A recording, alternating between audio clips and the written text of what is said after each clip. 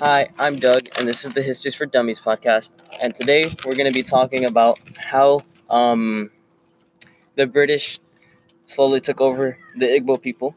And my co-host today is Moises. Say hi, Moises. Hello, listeners.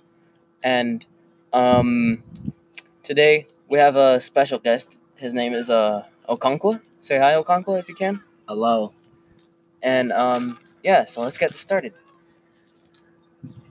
I'd like to ask you, what did the British do to your community?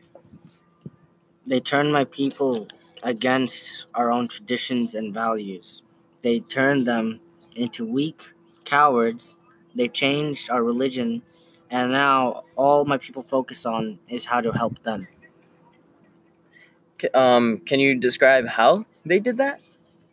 They did this by being tricky, and they were being clever. What they did was they came into our village acting innocent and just talking about how they would help us by finding new religion. My people and I did not take them seriously. We laughed at them. I wasn't here during that part because I was gone, but my friends told me.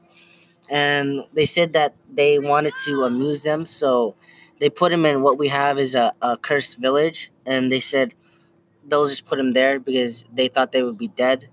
But they survived, and they survived because of their own will and beliefs. And ever since then, they've become a nuisance for everyone here. And some people don't even see them as a nuisance anymore. They want to follow their path, and they want them to stick by them and try to change them. So earlier in that, you said you called them clever. Can you go more into The detail? white men are clever because they try to act all innocent, and then they took away my community from the inside. They did this all by just being weak and having people help them to the point where now they're well guarded. I've tried to do things to them, but I can't because my own people protect them. They're clever and they're sneaky. So I'm gonna have Moises ask you some questions because he's thought of some things that I haven't. Okay. Akanko.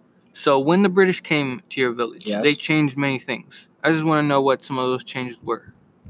Well, first, they changed the fact that we honor physical strength. We see that as a value, and they see it as being a savage and uncultured.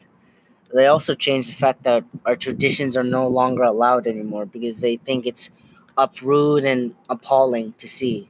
And then our community is divided because of them. So community to me is no longer anything anymore because my people are on their side and are traitors. And then the worst of it is my religion is now gone. They want us to see their religion as Christianity being right. And those values are changed and they're not for the better. Okay, Okonkwo. My friend here has one more question for you. Okay? All right, Akanko.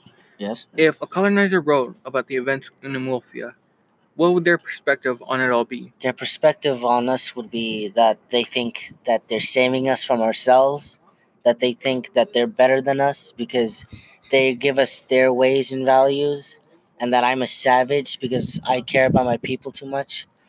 But I, wow, all this is getting to me. I think I'm gonna hang myself after this. Wait, what? Why? I, I have no more people.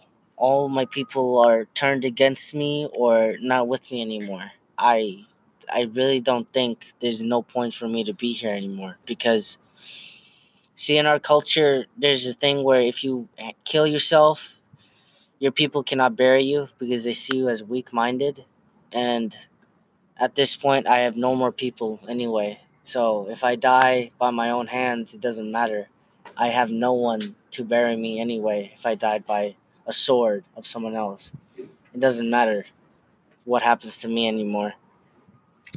Well, uh, listeners, as you can see, colonization isn't a great thing. We're gonna be trying to talk Okonkwo out of his decision, You can't.